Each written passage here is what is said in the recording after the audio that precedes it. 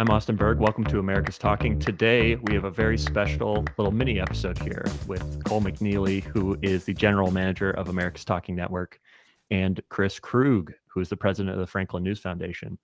They are the reason that America's Talking Network exists. They're the reason that the show exists. And we kind of just wanted to talk today a little bit about why we're doing this show, what our goals are, how we see kind of the media landscape and what we want our listeners to get out of this thing. Hopefully that's interesting to them. I think it is. This is a really amazing project that was sort of the brainchild of Chris. So Chris, in your mind, I'm happy to talk about my thoughts. Cole and I have had a lot of conversations about what we want the show to be, but either of you guys, how do you want to start it off? What do you want to talk about with regard to America's Talking?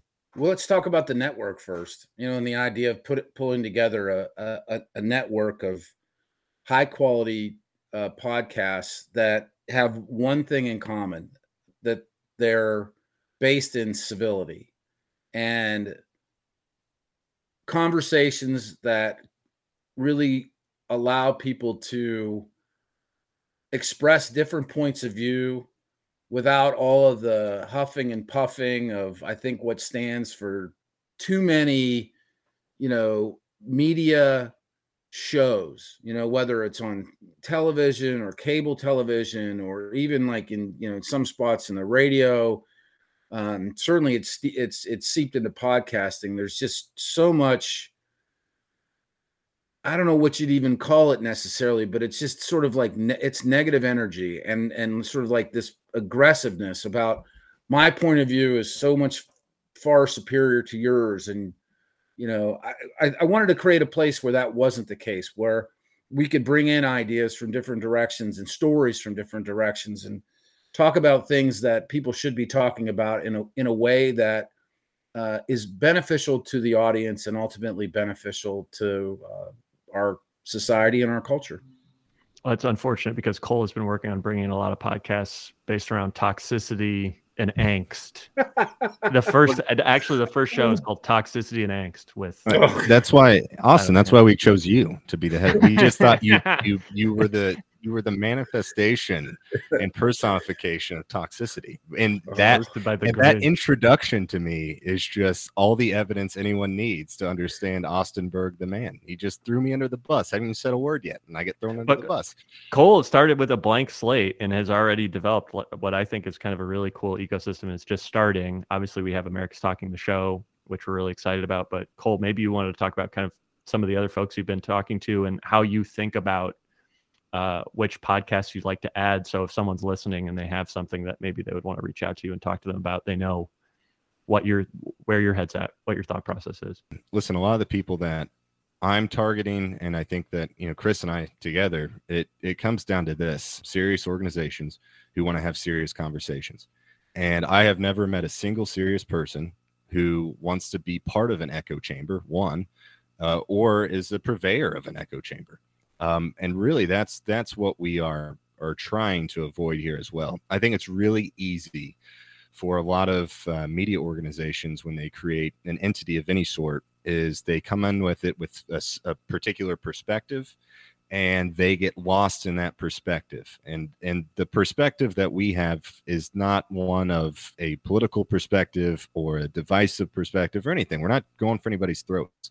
If somebody isn't willing to step up to the plate and be part of something that has differing views than what they have, then that's not really what we want to have part of this, because we don't want something partisan. So we're really excited about the people we've been able to bring together, and just the ability to put all these under the same umbrella, I think is how I've heard Chris describe it.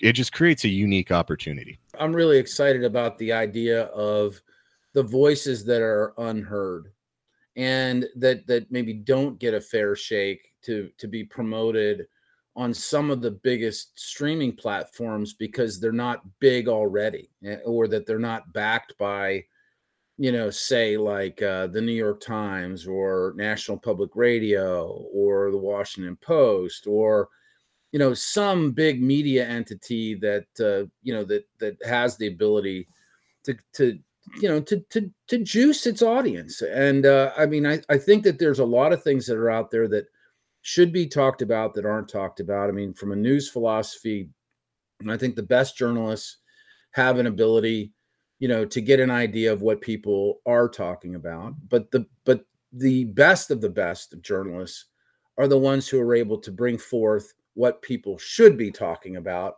and for that to resonate, with an audience. And I'm hopeful that we're able to curate something like this. I mean, this is sort of like we're going into this with very high expectations for ourselves, and we're hopeful that we can go out, into the market and find some other people who simply agree with us that there should be a pathway for the independents and for people in organizations that don't necessarily get a lot of attention, to have a platform and to be able to interact with people who are wanting to hear what they have to say. And I might add, just when we're talking about tonality wise, what are we looking for? I was having a conversation with a foundation associated with a very legitimate cause person. Awesome, right? And one of the questions they had was this: are we going to be surrounded by Alex Jones? And the answer is no. That's not what we're trying to do here. I mean, that's not it at all. And the fact that that question is even out there is evidence of the fact that nobody else is really doing what we're doing. So today, Cole and I recorded an episode of America's Talking where we spoke with Scott Bertram, who is a journalism professor at Hillsdale College and has managed the radio station there for a long time. He's a great educator, and he also works as a reporter for the Center Square, which is the Franklin News Foundation's newswire service. He's a fantastic reporter. And Scott hosts a show called Political Beats. And I should say that's not on our network, but I just want to use this to make a point. Political Beats is a really amazing show because they speak with a lot of political people on the left and the right. Chris Hayes has been on the show, but so has name any person at a center right think tank in the country. They've been on Political Beats with Scott. And his co-host. They talk about things that are unifying and things that people love, which is their favorite musical artist. And each week they go really, really deep. Their episodes are really long on that person's favorite artist. And they talk with them genuinely about it. And it's really, really rare to have anything in the political space that's based around that sort of idea of coming at it from an approach of unification and shared interest, rather than one of affinity via mutual hatred of something, which sells a lot. And I think a lot of the podcast landscape is like that and draws groups of people who have mutual hatred of something, and it becomes toxic immediately. And then obviously that show has a very vested interest in keeping that flame alive. So that's why I'm really excited about America's Talking, is because we get to speak with, our only mandate is speak with people worth listening to in this country across all sorts of disciplines, across academia, art, media, politics, because every American has an interest in listening to interesting people, regardless of where on the political spectrum they fall. So anything else you guys would want to add to folks who are just kind of exploring or learning about America's Talking in the network? Well, I think without question. I mean, think about the shows that you like, and think about the people that are producing podcasts that you enjoy, and tell them about America's Talking and what we're all about. Reach out to us and let us know what you like. I mean, we want this channel to, we want the network to grow, and we want it to grow really program by program. And we would like to create an environment where, that civil talk that Austin so eloquently described has a place to live and thrive for normal people, for the benefit of a better understanding about maybe things that you have an interest in or like to learn more about, or just to have someone to sit and listen to. But we also want, like I said, we want to hear from the people that are listening to America's Talking. We'd love to have your input and your ideas of who we should invite onto the platform, and maybe who we can help to launch to have a bigger, broader audience.